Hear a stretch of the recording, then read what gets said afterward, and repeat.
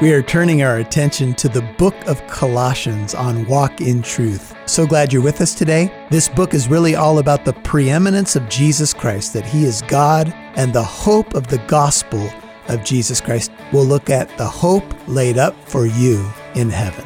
And it's today on Walk in Truth. You're listening to the teachings of Pastor Michael Lance. It's our goal to build up believers and reach out with God's truth to all people. Now, here's Pastor Michael.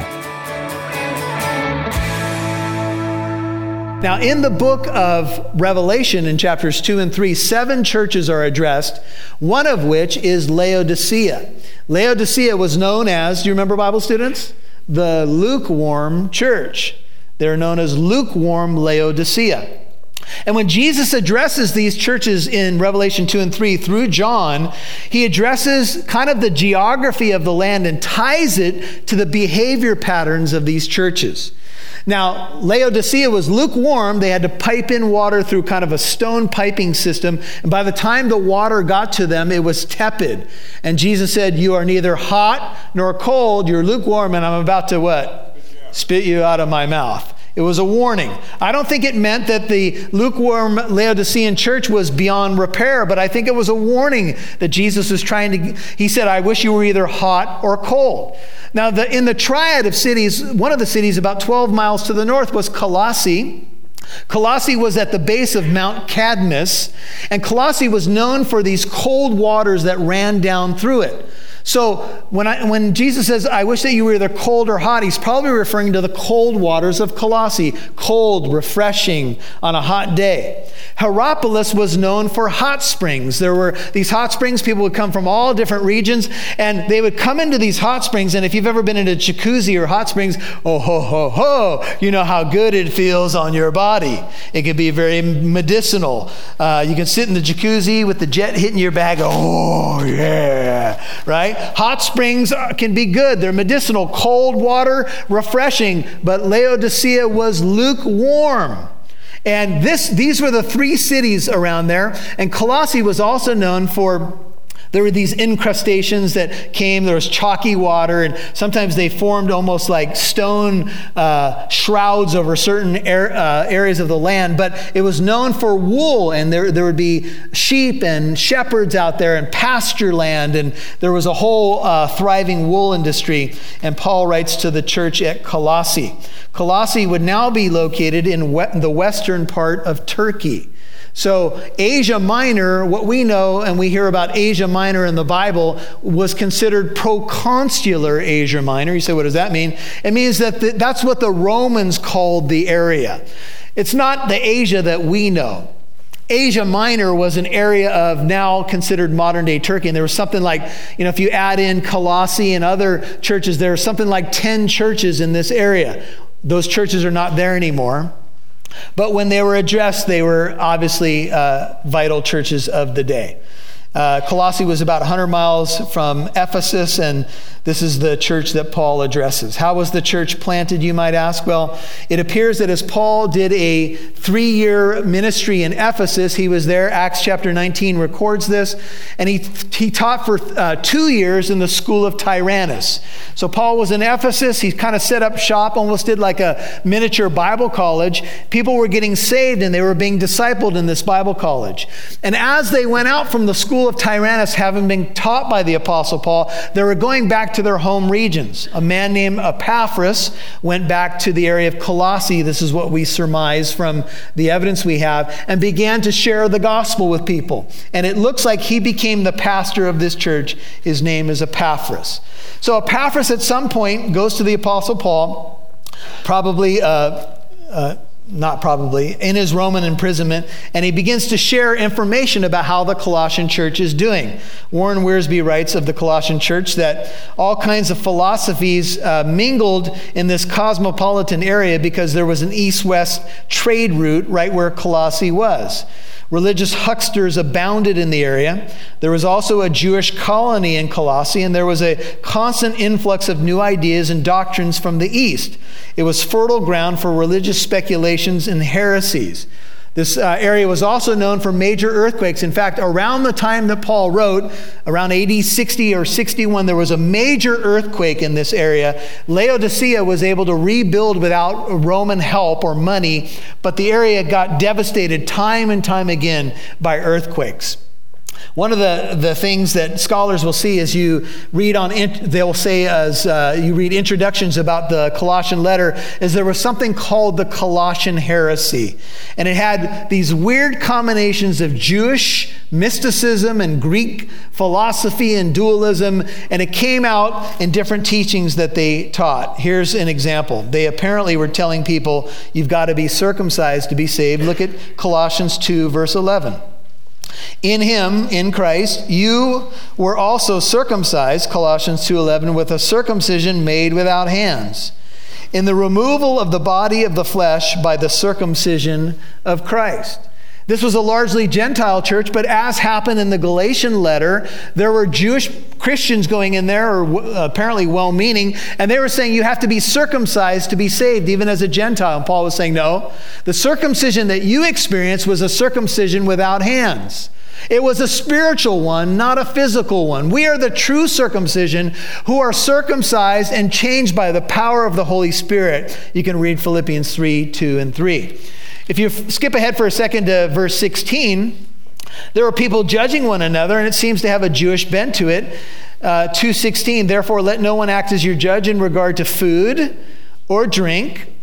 Seems to have a kosher aspect in respect to a festival or a new moon or a Sabbath day. There were people who were judging one another and apparently saying you can't be close to God unless you honor the festivals and unless you honor the new moons, unless you keep certain dietary laws. And Paul says, don't let anybody judge you that way.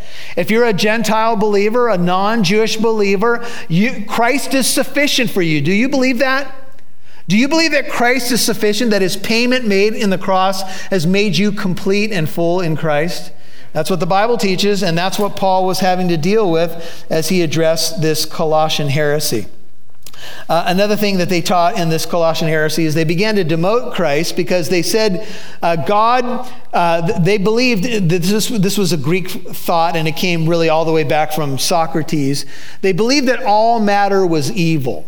This was their conclusion. So they said that God could not have made the physical world because all matter is evil, and God couldn't touch that stuff. So what they taught was a series of intermediaries between God and the last God, and what they called these is emanations from God. So they said there's the ultimate God out there somewhere, and emanations that flow down from him, almost like a ladder of smaller gods.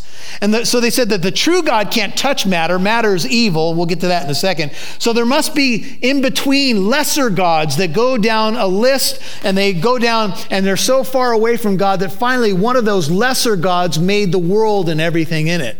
Well, Paul debunks that in Colossians 1:16. Take a look. It says, for by Christ, by him, Christ is the subject. How many things were created? All things were created, both in the heavens and on the earth, visible and invisible, whether thrones or dominions or rulers or authorities. All things have been created by him and for him, and he is before all things. Here's his supremacy, one of the themes of the book. And in him all things do what? Hold together. Not only did Jesus make the universe, he holds it together. And he holds me together. And all God's people said, oh.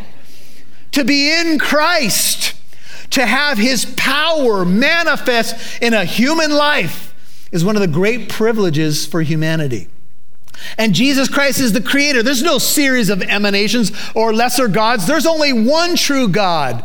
God says, I know of no other gods. There were no gods formed before me or after me. I am it. Cornered the market on deity, baby. I added the baby. That's the deal. This is Jesus Christ, creator and sustainer of the universe. And this Jesus is the one who became human and died on the cross. Look at chapter 1, verse 22. And he, Jesus, has now reconciled you, Christian, in his what? Fleshly body. Now, The Gnostics, this heresy, this Colossian heresy that scholars call it, took on forms of what's called Gnosticism. You say, what's Gnosticism, Pastor Michael? All these big words. The Gnostics come from a Greek word called gnosis or gnosis. And it simply means to know. They were the people in the know. So they had secret handshakes and passwords and even underpants. I'm not sure if that's true, but it's true of modern cults. You have to wear the right undergarments to be in the club. I'm not joking. And you have to know the passwords and the phrases and the way to climb the ladder to this God, because you must achieve your way through all these lesser gods and intermediaries. But the Bible says through Paul, there's one God and one mediator between man and God. There's not a series. There's not a ladder. There's one go-between. Aren't you glad? Praise God. And so, but the Colossian heresy said, oh no, matter's evil, so there can't be an incarnation. God could not have become human. In fact, we don't even believe God made the world. So they denied what we call the incarnation, that Jesus was incarnate. What's that mean? That he became flesh. And the Gnostics taught that Jesus was a phantom. He looked physical, but he really wasn't physical. He just appeared that way. And in the Gnostic romance books, they said when Jesus walked, he didn't leave footprints. He was just a phantom of some sort. That's a lie. He was born in Bethlehem, fully human, right? Perfect, but in a human body. That shows you that not all matter is evil. Jesus Christ is God and became flesh, God with us. Amen? So here's what Paul's dealing with. A heresy that denies the incarnation and denies that God is the creator or that Jesus is the creator. They said all matter is evil. But remember when God made the world and everything in it, in the book of Genesis, what did he say? He made something and he said, it is what? He didn't say it's evil. He said what? It is good. It is good. It is good. The one time he said it's not. You'll hear more from Pastor Michael in a moment. But first, what are you wrestling with in your life? In Ephesians chapter 6, the Apostle Paul says our struggle is not against flesh and blood, but against the rulers, the powers, and against the spiritual forces of wickedness. It's no secret the Christian life is difficult, but you can take comfort in knowing you are not alone. In Pastor Michael Lance's book, Suit Up, he shows you a revealing look at God's armor and how the Lord will equip you to face the world. You'll learn about the nature of the battle, who the real enemy is, and God's provision to be victorious. Learn about how each piece equips you for spiritual battle when you get your copy of Suit Up today on walkintruth.com. Now back to Pastor Michael Lance right here on Walk in Truth. There's one God and one mediator between man and God. There's not a series. There's not a ladder. There's one go-between. Aren't you glad? Praise God. And so, but the Colossian heresy said, oh no, matter's evil, so there can't be an incarnation. God could not have become human. In fact, we don't even believe God made the world. So they denied what we call the incarnation, that Jesus was incarnate. What's that mean? That he became flesh. And the Gnostics taught that Jesus was a phantom. He looked physical, but he really wasn't physical. He just appeared that way. And in the Gnostic romance books, they said when Jesus walked, he didn't leave footprints. He was just a phantom of some sort. That's a lie. He was born in Bethlehem, fully human, right? Perfect, but in a human body. That shows you that not all matter is evil. Jesus Christ is God and became flesh, God with us. Amen? So here's what Paul's dealing with. A heresy that denies the incarnation and denies that God is the creator or that Jesus is the creator. They said all matter is evil. But remember when God made the world and everything in it, in the book of Genesis, what did he say? He made something and he said, it is what? He didn't say it's evil. He said what? It is good. It is good. It is good. The one time he said it's not good is it's not good for man to what? To be alone. But he said it's good. And Adam himself was made out of what? The dust of the ground, out of matter. And God breathed into Adam the breath of life. And Adam was a perfect being before the fall. Not all matter is evil. That's ridiculous. But some of the people in the church picking up Greek ideas from Greek philosophy and what's called Greek dualism began to deny the biblical accounts and the identity of Jesus. And this still happens today. People get an idea, they presuppose the idea, it's called a presuppositional viewpoint. They put it on the text and instead of letting the text dictate what's true, they presuppose an idea and say, well, that doesn't square up with this. And they become the judge of the Bible rather than the Word of God becoming the judge of all truth and ideas. Amen? So this is what happens. This is what Paul is dealing with. And so here's how people responded. They imbibed or embraced this idea that all matter is evil. And there were two responses in the way people lived. The first response was called asceticism. Sorry for all the big words. But asceticism meant that I'm going to beat up my body. I'm going to beat it into submission because all matter is evil. So what I have to do is I have to abuse myself, abuse my body. And in the ancient world, there were literally these people called flagellists. The flagellum was the Roman whip that had the bone and so forth on it. And that's what they whipped Jesus with. And they would walk around, get this, they were also known as monastics, and some monks did this. And they would walk around and they would whip themselves. How you doing, Fred? Hold on a minute. Better now, man. They would walk around whipping themselves, abusing their bodies. And some of the well-meaning, even early members of the church took this to such an extent that when they felt they were being tempted, sometimes they would just dive into a thorn bush. I'm feeling temptation right now. Hold on a minute. I'll see you guys in a few. And now in other religious movements, there are people in certain religious movements in the East that sleep on a bed of nails. There are people who do pilgrimages on their knees until their knees bleed. They will, and why do they do this? Because they're trying to appease the God. Look how sincere I am. Boom. You're like, really? Now check this out. Here's where Paul says in Colossians 2, look at verse 20. These people say things like this. Do not handle, 2:21. Do not handle, do not taste, do not touch, which all refer to things destined to perish with the using, in accordance with the commandments and teachings of men. These are matters which have, to be sure, the appearance of wisdom and self-made religion, and self-abasement and severe treatment of the body, but are what? Of no value against fleshly indulgence. You know, people in the early church took this so far that some people emasculated themselves in the early church, thinking that would help them avoid temptation. Some people went and lived in a monastery, but all of this forgetting what the central problem is. The central problem is right here, folks. It's the heart. The heart is deceitfully wicked above all things, or desperately sick. Who can understand it? It's not severe treatment of your body that's going to get you right with God. It's that you are born again. Amen. To a living hope. You must experience the power and the grace of God to be saved. You don't need to just be band-aided. You need to be renovated. You need to be regenerated of the Holy Spirit. Now, the opposite side of this was people responded, well, you know what? If all matter is evil and the body's wicked and it's unredeemable, then the flip side, the opposite pole was what's called antinomianism.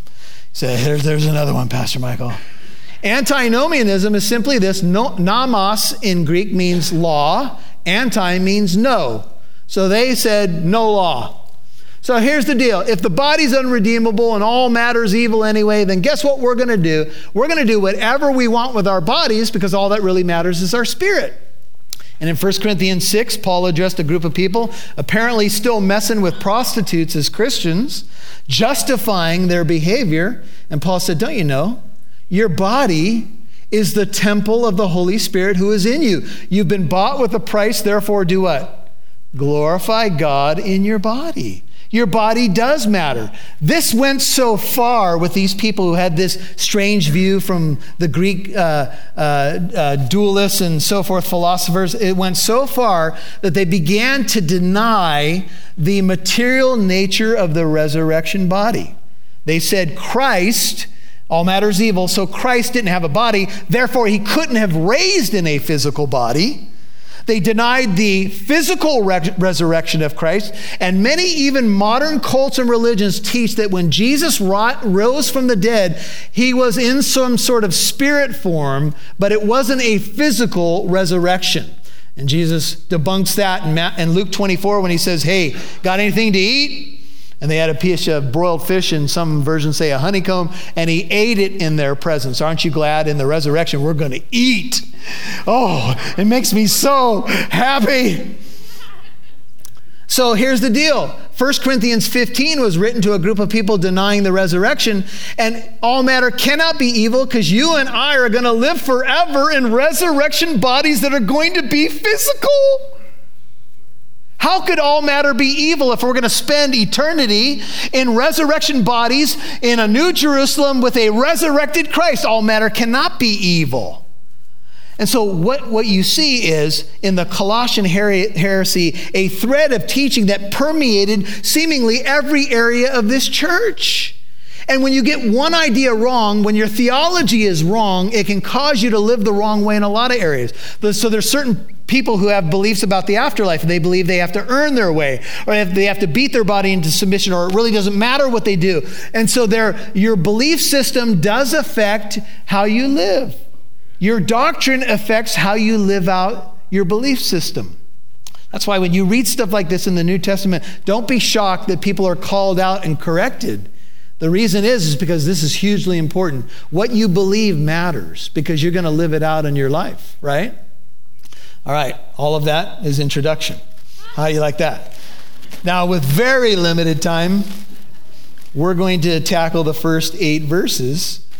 I guess you could sum up the Colossian heresy. Some people believe it was one system with a word called syncretism. They were trying to kind of amalgamate multiple belief systems into one, and the closest thing that we have to it today is the modern New Age movement. The modern New Age movement says you can take a little bit from Christianity, a little bit from Hinduism, a little bit from Buddhism, a little bit from this, and a little bit from that, and it doesn't really matter as long as you're sincere. The highest belief in many circles today is sincerity. Are you sincere about what you believe? If that's true for you, it must be true.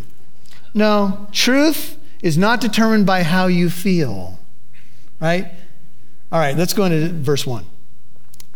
Paul, an apostle of Jesus Christ by the will of God, and Timothy, our brother. Just quickly, Paul's the author of the letter. Timothy's with him, not the co-author.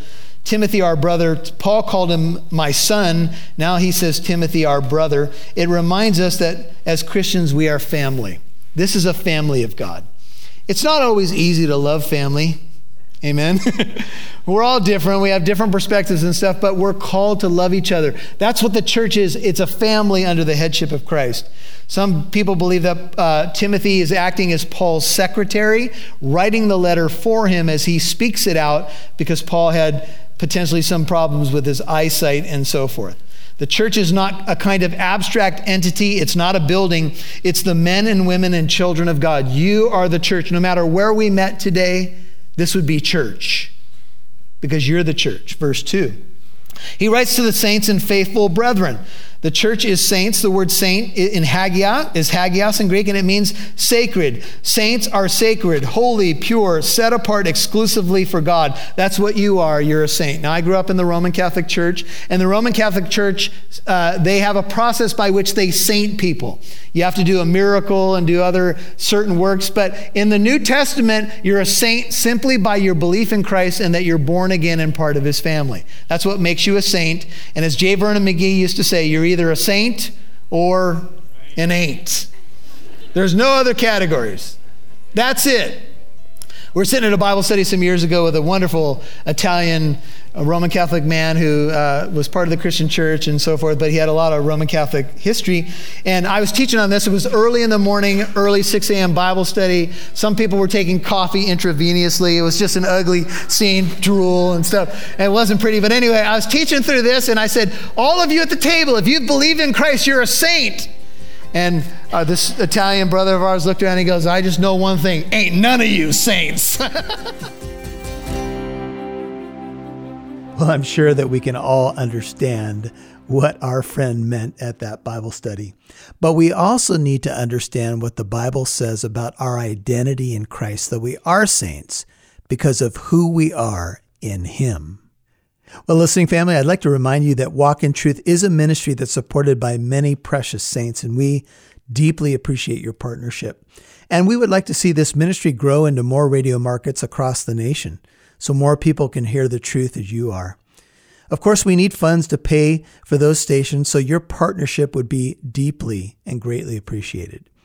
If you can visit walkintruth.com and subscribe to become a monthly partner, giving at least $20 a month, we'll send you a thank you gift in return with resources to help you in your walk with Jesus Christ and study of the Word of God.